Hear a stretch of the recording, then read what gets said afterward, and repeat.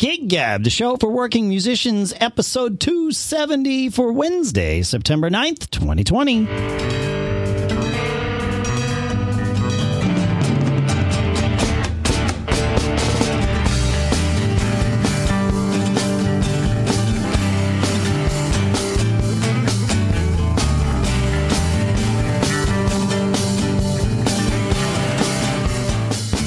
Folks, and welcome to Gig Gab, the show by, for, and about working musicians, or at least musicians who are trying to be working musicians. Here in Durham, New Hampshire, I'm Dave Hamilton. Napomo, California, it's Paul Kent. Napomo, I really like that word, man. It's like it's a good word. So, has Napomo treating you well? How are you, like, in the thick of the smog and fires and like the result of the fires and all that, or are you? We're kind of in between the two areas where there are a lot of fires, but our skies are ridiculous today. They got kind of a brown haze, thick. You know, it's almost like a fog. Yeah, the color's not right? So you can't see very far. I know the pictures that my friends up in Northern California are posting are ridiculous. It looks like Mars up there. It's orange. Yeah, it's crazy. Orange. Yeah. My daughter in San Francisco, middle of the day, you know, about a half hour ago, she posted something. It is the most unnatural color that you could imagine. So my heart goes out to everybody who has dealt with this in one way or another. You know, the big fires that were in the Santa Cruz area that evacuated so many people and just destroyed so much, you know, forestation. Yeah. Nick from my band took in, I think, 7 people because he's from that area. Wow. He lived in that area for a while. His kids are from that. And he had 7 people who were just evacuated, nowhere to go. So he opened his home because he's that type of guy. And yeah, I mean, this state is crazy. And there has to be an observation that it's getting worse. Seems to be. I don't know. You know, it's one of those. I mean, yeah, and I don't want to minimize this at all, because what's going on currently, especially with all of our friends that are in Northern and Southern California, is, I mean, it's awful to have to live through this. Even in Oregon, like where my son was, which is far less bad than what they're experiencing there. It's, you know, he texted us and actually even FaceTimed us the other day. He's like, I've never seen anything like this. Like, yeah, well, welcome to the West Coast, kiddo. But you know, there is something to be said about the ubiquity of news, right? Like, you know, the internet has created the opportunity for news to not just be on a 24-hour cycle, but everyone's news is now everyone's news. You're not just hearing about what's happening locally to you or might affect you. Everything is everywhere, and social media kind of adds to that. Yeah, but the data for this is there. So I don't disagree with your premise. Yeah, right. You know, the governor came on and said there were X amount of thousands of acres burned in all of 2019. There's X amount of millions of acres burned in 2020 so far. And there's still technically 3 months to the fire season still, you know, to go. So, I mean, there's okay. Yeah. So I separate I don't retract the premise. I separate the premise from what's actually going on here. Yeah. There you go. Yeah. Thank you. I know how to get to. I just have to appeal to the data side of your brain. Yeah, no, it makes sense. Yeah, absolutely. So you know, speaking of like data and cleaning things up, iZotope, which is, you know, I am by and large, I am a huge fan of all of the built-in plugins in Logic. I can get like almost everything done that I want to do with their plugins.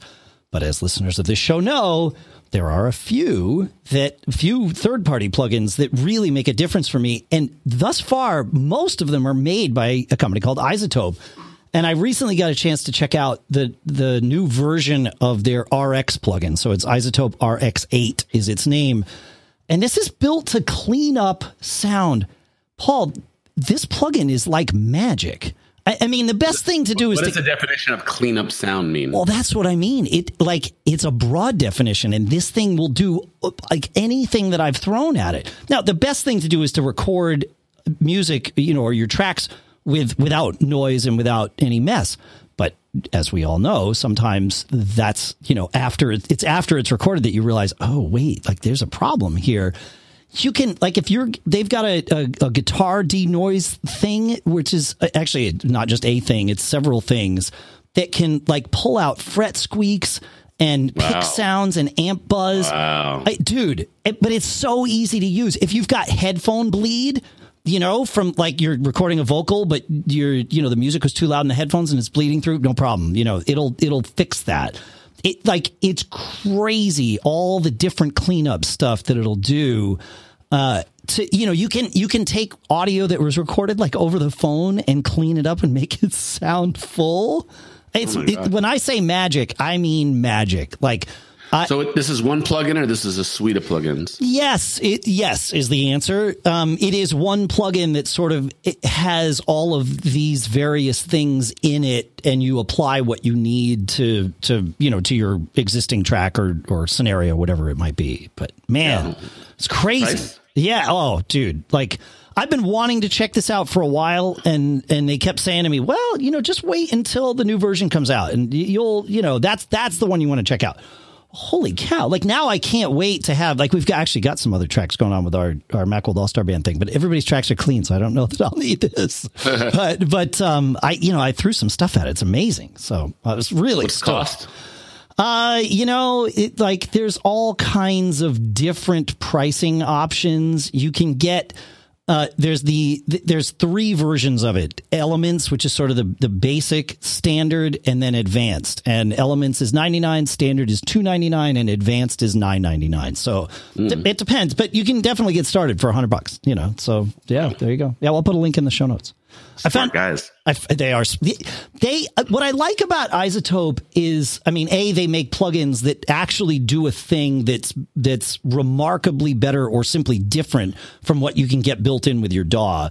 And their plugins all know about each other. So when you're using they've got their channel strip plugin, which is their Neutron thing, that links in with everything else that it does, so it knows if you've got Neutron on multiple tracks, it can kind of interact with each other in smart ways, so you can kind of keep things tidy. It can all their plugins can see each other, which is really cool. And their Ozone thing for mastering can see into your Neutron plugin so that it can see your channel strip and how that all works. It's fantastic. So yeah, they've got some great stuff. I'm a big fan of everything iZotope does. Cool. Yeah, put it in the show notes. I will. Yeah.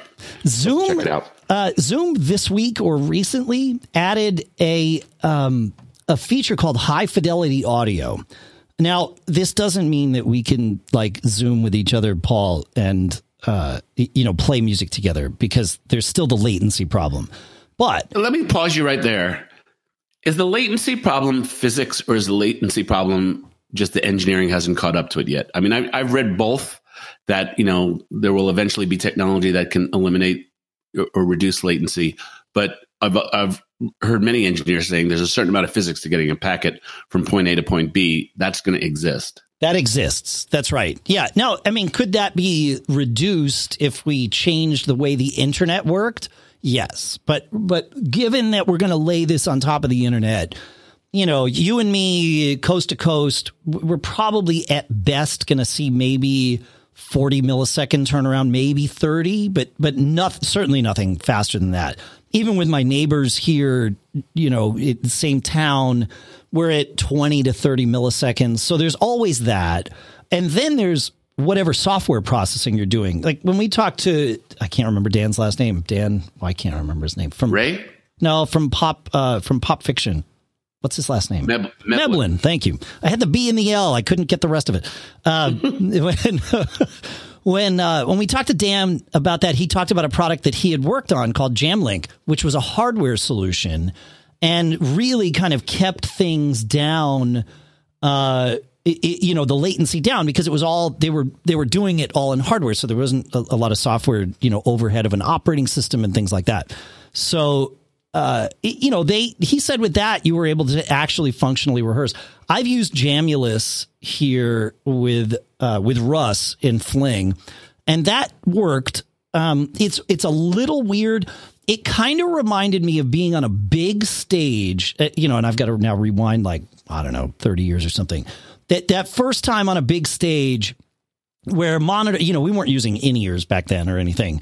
So, yes, you have a monitor, but maybe you don't have any guitar in your monitor, right? As the drummer, and the guitar player is, 20 feet away or something, which you should never let happen, by surprise to you as a band. Yeah. Don't use the whole stage if you don't need to, but we did, because we were kids and we're like, oh dude, we can spread out, Yeah. It reminded me of that because we were playing to each other and slowing each other down a little bit. And it was like, oh, right.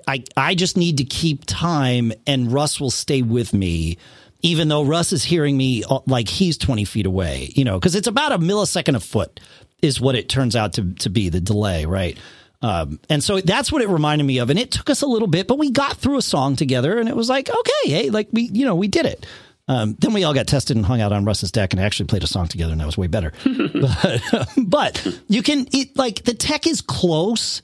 So to answer your question, to circle back, the answer is yes to both. There is a physics limitation, right? And when we say physics, we say because of the way the internet is currently designed and in use. Beyond that, you can get the tech to play nice, but you've got to have everything just right. And when I say everything, like Russ is on a Windows machine, so he had to make sure he was using ASIO drivers, not the other kind of Windows drivers, because they are much lower latency and you can get, more closer to real time, monitoring, that sort of thing. So if you've got software that's adding in tens of milliseconds to this, well, that's a problem. You want to sort of eliminate that. On Mac's Core Audio is pretty good, so it just takes care of it for you. But yeah, but Zoom, this high fidelity audio that Zoom added, what it's great for is, like, let's say you and I are working on tracks together. I could set up a Zoom session here, share my screen with you. You could see Logic. I could pump my Logic sound out to you, and you could just hear it without it. We turn on high fidelity audio, and now you're getting the actual sound from Logic. We don't have to use, we talked earlier, I don't know, 4 or 5 months ago, about a plugin that you could use and listen like high quality in your web browser while you were using Zoom for not audio, but just video, that whole thing. And so you don't have to deal with that anymore. They've just built it into Zoom. You just turn it on, and we'll put a link in the show notes. There's an article that describes where to go and do that. But I thought that was pretty good. Like for these kinds of things, it's good. Or if you're streaming a concert on Zoom, which I've seen some people do, you'd want to do this as well, because now you've got actual good quality sound. It's not being put through all the Zoom processing, but it's also a much higher bandwidth sound. So I wonder how, in the Uber sense, in the big sense, if it looks like the world is going to start going back to normal at some point in time, is there going to be a rush for better? Will development money for virtual things start to get diverted to helping people re-pick up physical environments? And like Zoom just kind of, they zoomed, to the lead, right? Yep. But Microsoft and Google aren't going to let that happen. So you have, Google Meet and with Microsoft's Teams. Yep. Right. And then there's FaceTime, and, I think that, there are a few others that are out there still, but you wonder, companies can't be all things to all people all the time. Right now, there's an immediate need that people are trying to, make money on. I wonder if when the skies clear up, if all that development money, if there's a lot more things to solve in terms of getting people back on more hybrid solutions, maybe, or whatever it may be, to kind of, it won't be all about virtual solutions. Right. No, it's going to be a hybrid. I think you're right. And the hybrid thing has existed for a while. Some bands have been doing hey, sign up if you can't come to the show because you're either, you've got some reason, or you're thousands of miles away, pay $25 and we'll live stream the show to you, and that kind of thing. I mean, Phish has been notorious for doing that for years now, and other bands too.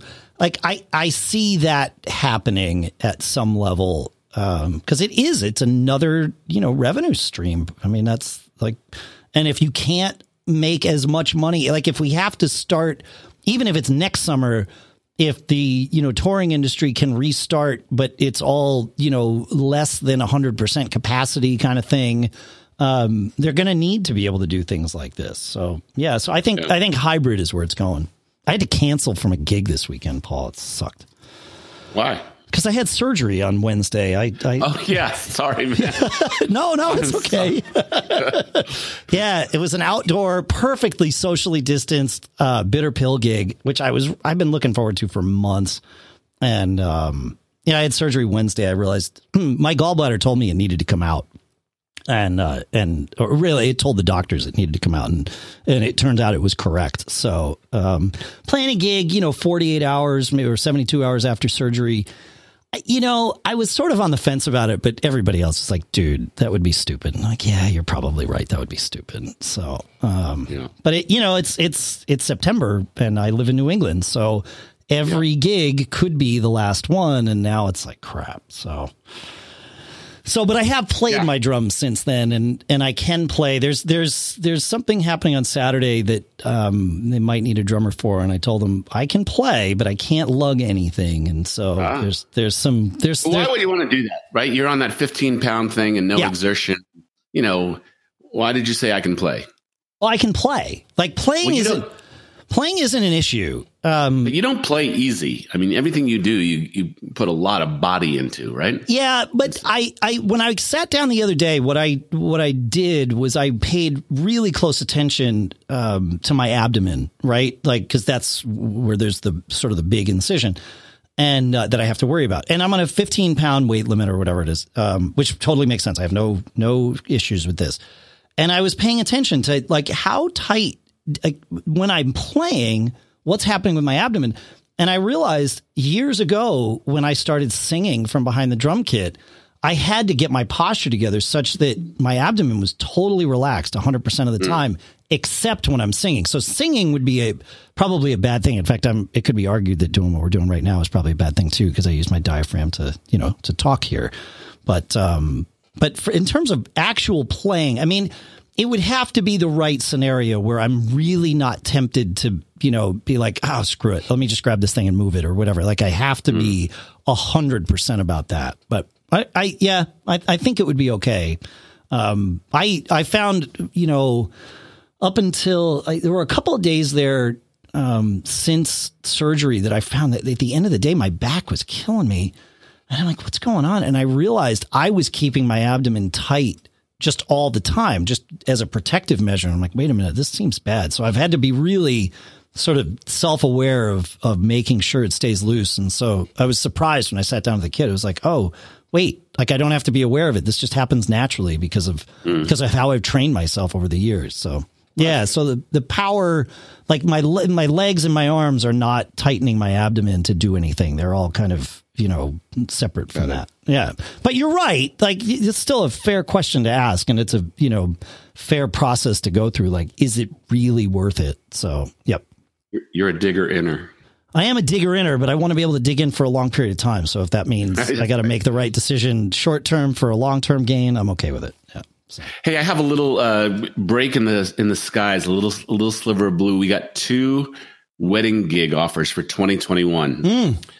So that's kind of exciting that people are starting to look ahead. And, I'm sure we'll amend our contracts to have COVID clauses in it now. But, that there's something in the future that people are starting to think about is kind of good. I started using Gigmasters. Yeah. Which is an online booking service. That's what Gary used to build Uptown Celebration up to what it is, like 100% of what he used to do it. Yeah. I get a lot of oddly really short notice, like this weekend we need a band type of thing for that. Wow. I haven't gotten very many looking out into the future. I've also, even though I have my band up there, I get a lot of requests for just a solo guitarist for parties. Maybe because that's what they're doing now, is they're not, maybe that's a social distancing clause, but I've got a weird number of, we're having a birthday party, we want a guitarist, assuming that a band would just parse out their guitarist, because I don't have anything on the Gigmasters site that says that. So did Gigmasters change their name? Are they the Bash now? Gig Salad, sorry. That's okay. Gig Salad is Gigmasters the Bash now? Is that I think that's right, but what we use is Gig Salad. Gig Salad. I see what you're saying. Okay, yeah. Got it. Yeah. Got it. All right, I'll put both of them in. So sure. Yeah, Gigmasters was the first one. They went through a bunch of changes, and it got hard to kind of figure out what their business model was. But Gig Salad, I got to say, there's been a steady stream of inquiries. Actually, the wedding thing that we got, 2 of them were from the House Rockers website, so that's good. That's great. But just the thought that, we can put things on the calendar in the future and kind of have something to aim for is just a little bit of encouragement, Yeah, man. Yeah, absolutely. Yeah. Yeah. Hey, I have an idea for you. I was thinking a lot about music styles, genres. Okay. And as things are changing, and everything's on the table for what live music will be like as this comes back. I wanted to tell you a story about the House Rockers and its origin, how we got to be the type of band that we are. Okay. And just get your kind of like thoughts on what live music might be. So my premise is that any kind of style of music can be entertaining if it's good. Any kind of music is almost by definition dance music, but certainly popular music. If you do it right, it moves people, right? So yes, I would say that those are two different things, because you could listen to King Crimson and probably have trouble dancing, but it can move you, right? But it will move your body in some way. Yes. If you see people listening to Rush, right.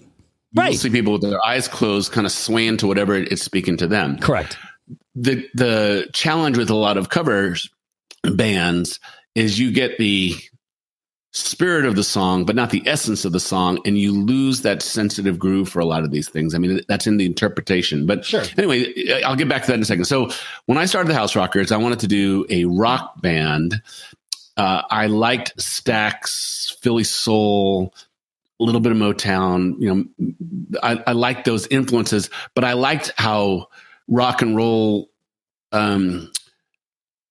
clearly drew those as influences to create what they create. That style of music talks to me more than like metal or anything like that. So okay, sure. I'm, my style. I like Petty, and I like, Bob Seger and Springsteen, and I like that kind of like roots American, style of stuff. But there's Beatles and the Stones are foundational.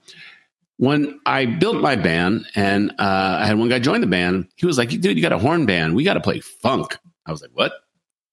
He was like, no, that's the music that'll get people dancing. And if you get girls dancing, then you'll get guys wanting to come out and see you. And that's how you build an audience. That was the premise. It's a decent premise. And it's a decent premise, although it's different from my worldview, which is like rock and roll gets plenty of people dancing. And it doesn't have to be, Johnny B. Good to get people dancing. You could take 1 million Stones grooves and people will dance to it. And I think any music can be popular. Any popular music can be dance music if it's played right.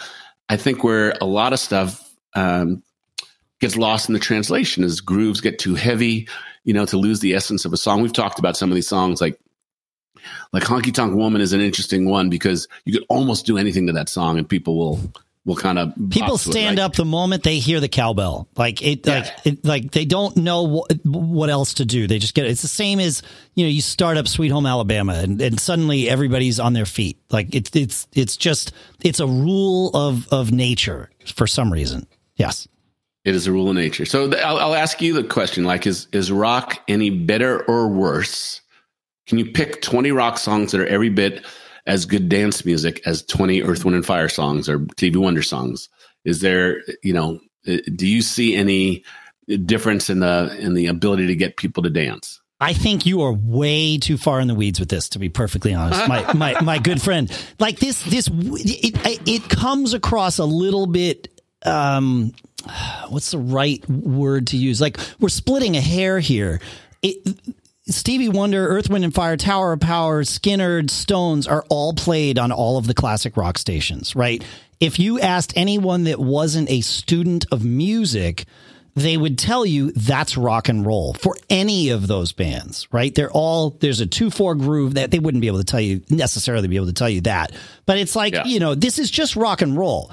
Yes, I agree with you. You're not wrong that like we can break it down and be like, well, this is soul, this is leaning towards funk, this is leaning towards this, but they all, like you said, they fueled the growth of rock and roll, but they also grew alongside it and with it. So there's so much interaction there that and sort of cross pollination there that I don't know that you really can separate it out and say, yes, this silo. Well, sort of, except it plays itself out in the world, right? So when I look around at what, like all these sites where cover bands post their set lists, I'm seeing a lot of classic rock still 20 years down the road.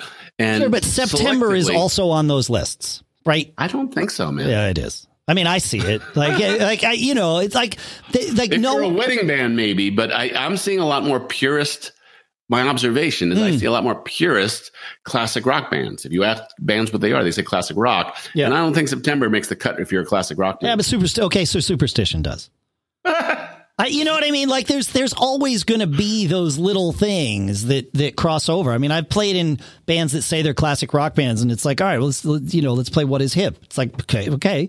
But, the classic rock station also played What Is Hip 4 hours earlier on the air, So I will readily say that to me, rock and roll is a very religious thing. Sure. It is, the cultural change that it represents, the social change, so much about the history of it and so much about the meaning of it and the approach to the music. And that, and I'll say this, there's rock and roll is kind of every man's music, right? Like you don't have to be a virtuoso singer to find some strand of rock and roll that you have a chance to, communicating with some passion and some truth. Sure. A little bit harder, in some, I'll give you an example. Parliament never spoke to me. Okay. People love Parliament. Yeah. A lot of people took acid and went to see Parliament too. And that might be part of the reason they love it. So that's possible. I just, those kind of like those lines and those, there's not as much in modern, or I would say starting late 70s funk that really spoke to me that much. It's kind of like an impact. It didn't talk to me about, youth, when you're a teenager laying in your bed trying to figure the world out. There was way more to draw from rock and roll that gave you a little sense of the world. Yeah. It wasn't just about the party. No, you're right. Yeah. The Earth, Wind and Fire and the Tower of Power and the Funkadelic and all that. It all is about the party. And of course, there's an asterisk there that it's not all about it, but that's sort of the vibe that communicates is like it's party. But the Marvin Gaye stuff was about the world, right? That was totally the message, right? So there was a kind of a change there, and that's where I grew up from, and that's the way I viewed it. And it didn't seem like you were in one of two camps as a music listener, right? You were a kid of rock and roll, or you were not a kid of rock and roll, right? And I think many people start with that. It's the music that you listen to growing up. Sure. And when you become a weekend warrior to semi-professional to even professional, I mean, you want to emote the stuff that had some truth to you. You want other people to feel what you felt listening to that stuff, right? And that's kind of probably why you take the initial direction as a semi-professional. Again, as a professional, you're going to play what's put in front of you, and wherever the check is probably where you're going to go, right? Yes. I want to be careful that we don't assign what our experiences are onto everyone, because what you just said is 100% true for you, but is not even close to true for me.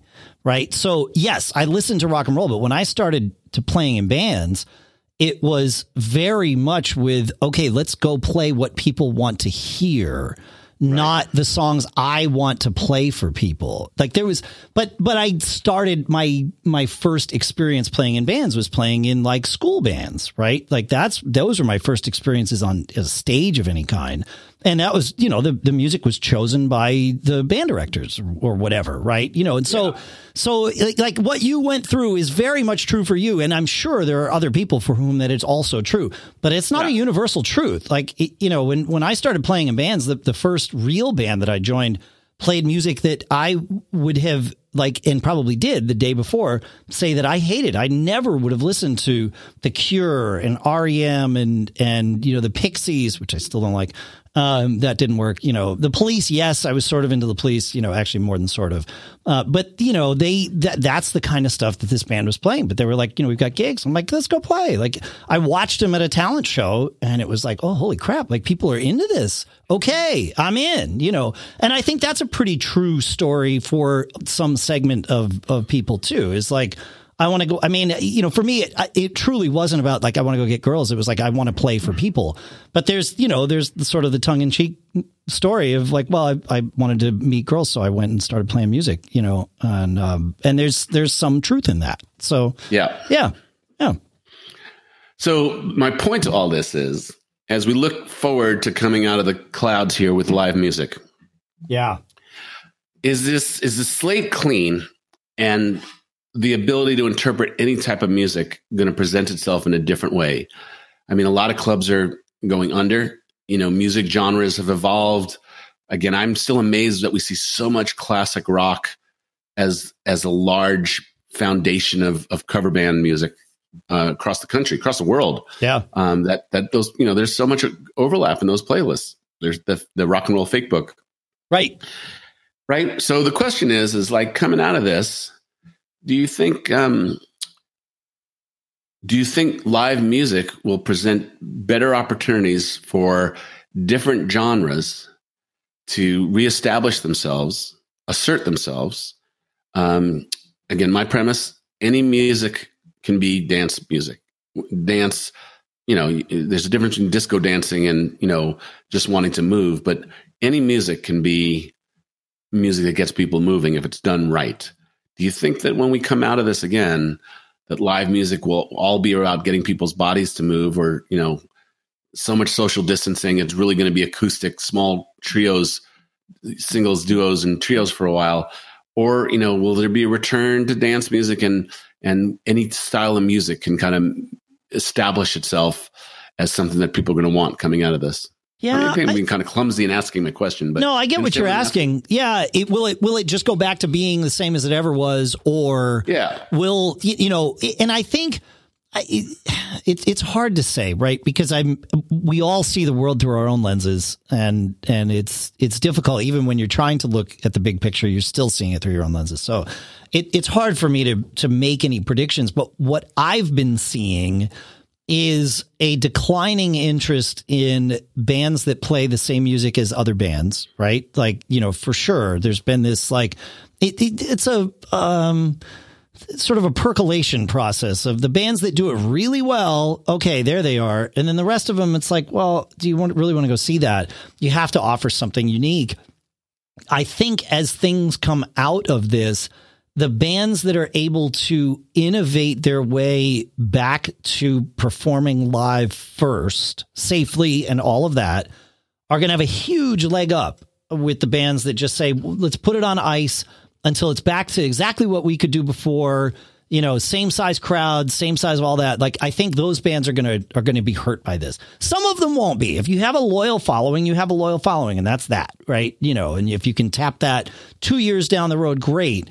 But I think the bands that, people want to have an escape, especially right now, and bands that can, or acts, I should say, that can deliver that for people will be, and are smart about it, like are, making sure they engage with their fan base. They connect with them either on social media or email lists, or even better, folks, both, but really getting to know your fan base, getting your fan base to know you.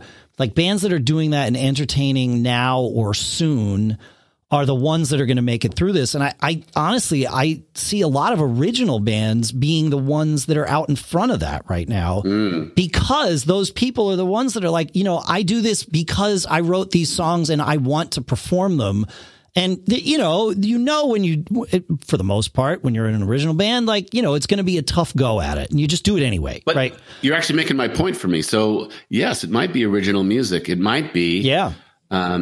People have been cooped up for so long that they're going to be open to new experiences. Correct. And maybe that's the macro point I've been making. Is that's yes. Live music scene where I am, and I'm assuming it's in many places, gets stuck in a certain dogma, right? It gets stuck in, this is the way we do it. This is the way we've always done it. This is the kind of clubs that we have. This is, we have classic rock clubs, or we have acoustic music venues, or we have, original music clubs. Yeah. But that whole slate may get, got to look at it in a really macro sense, that you basically have a bunch of pent up demand of people who not only want to engage, they just want to get out of their house, and they're ready for some kind of new experience, right? Yeah.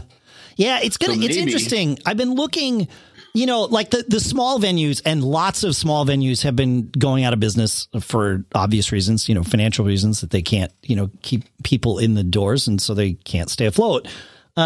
But I feel like those are easier to get back up and running, even if it's, new ownership or whatever, than the huge venues. Like Red Rocks just announced that it's, closing down indefinitely. And it's like, yeah, that's one of my favorite venues.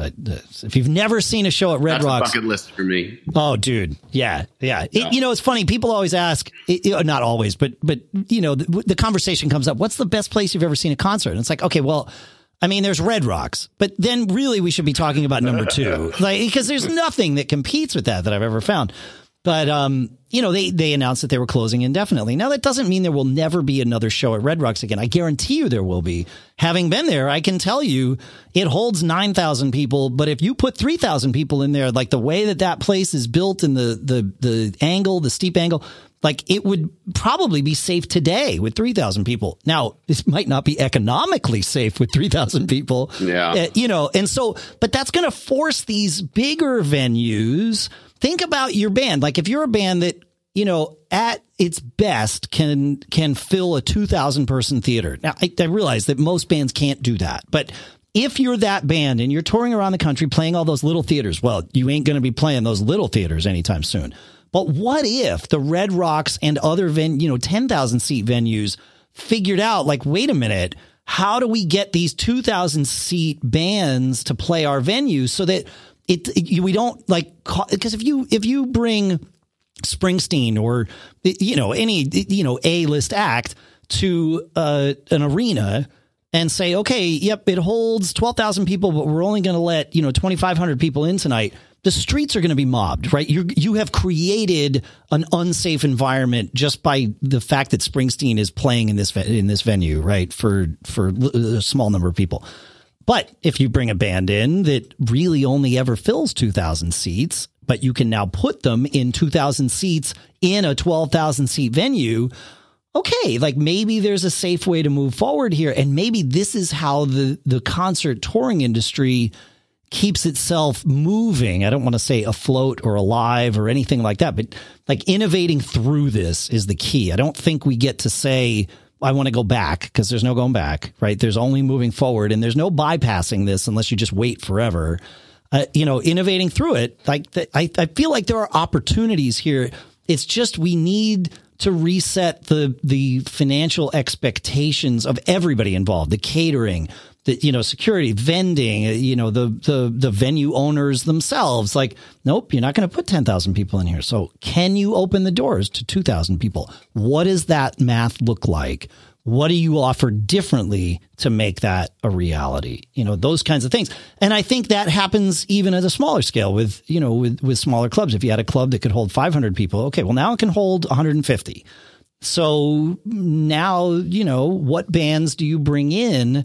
You got to sort of rethink that whole thing. And I think there's an opportunity here for the people that are the musicians, the acts that are engaging with their audiences, even when they're not playing, like, staying in touch, tending that audience and growing it through live streams, or, if you have the opportunity to play, like that Bitter Pill show this weekend that I'm still bummed about missing, where there were people in the lawn and they set up circles of socially distancing and all of that stuff. I mean, it was great, the pictures I saw from it. And my bandmates told me it was great, like those kinds of things, but that they gave people something to do. That's the key right there, is people got to leave their house. They got to feel safe. And now they take that memory with them, and it's like, oh, wait, Bitter Pill's playing again? Oh, they did a good thing the last time. What's the next one look like? And, just being able to kind of do some of that. And every area is different. We're, like I said, we're fortunate here that we're not in a terrible scenario. So we're able to do some of these things. And so taking advantage of that when it's safe, as opposed to waiting until it's over, I think is the smart move. But it, you got to balance your desire to play, your impatience, with what's safe, kind of like I have to with, my surgery. Take some of your own advice, Dave. So, yeah. There you go. Yeah. Well, we shall see, and we'll keep our eyes on it, and we'll see. Hopefully this is maybe an opportunity for a renaissance for original music, good original music, to find its way onto stages sooner. Yeah. And maybe you'll grab those music fans sooner this time. I don't know. Yeah, But that's right. I think we were moving in that direction anyway. I think this has accelerated it. Hopefully, potentially. Yeah. Fingers crossed. Fingers crossed. Yeah. What do you think, folks? Let us know. Feedback at giggabpodcast.com. You can find us on Facebook at giggabpodcast.com/Facebook and Twitter and all that stuff. But yeah, let us know. We'd love to hear from you. It's why we do what we do. Well, we do this because we love it, but we also love to hear from you. What else you got to say, man? Always be performing. No matter what.